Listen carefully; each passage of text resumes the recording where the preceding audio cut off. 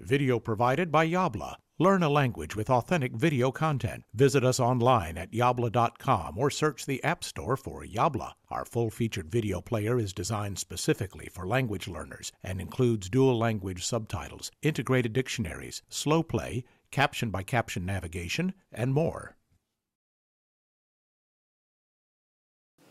Seguimos. Nariz. Hay narices más bonitas y otras no tanto.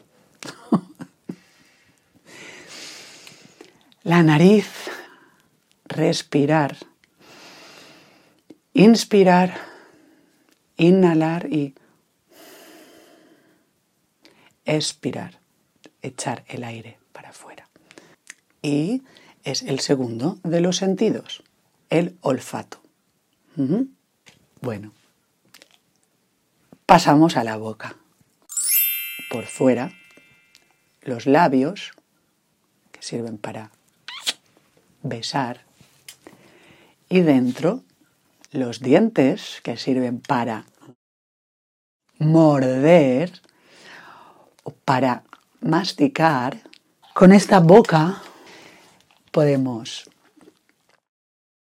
hablar, comunicar, expresarnos, aprender idiomas. Bueno, gesticular mucho. La boca es muy importante. Lo más importante, comer, beber y reír y llorar. Bueno, la boca está relacionada con el tercer sentido, el gusto. Y las orejas. ¿Qué pasa con las orejas? Las orejas sirven para escuchar.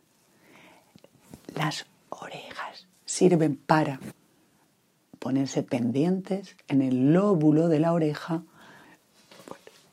El oído es, pues, el cuarto sentido.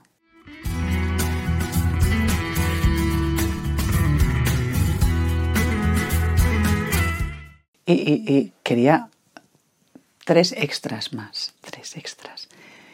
Hay personas que tienen unos puntos negros en la cara que se llaman pecas. Pecas.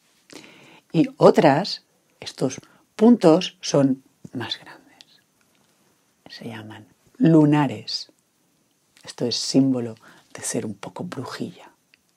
Tener lunares en la cara.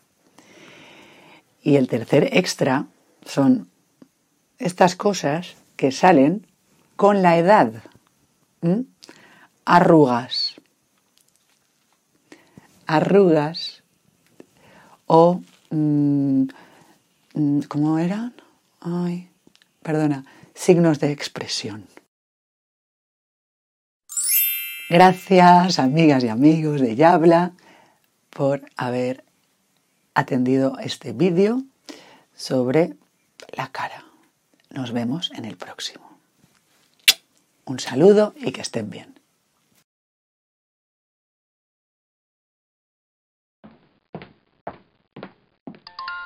Yabla.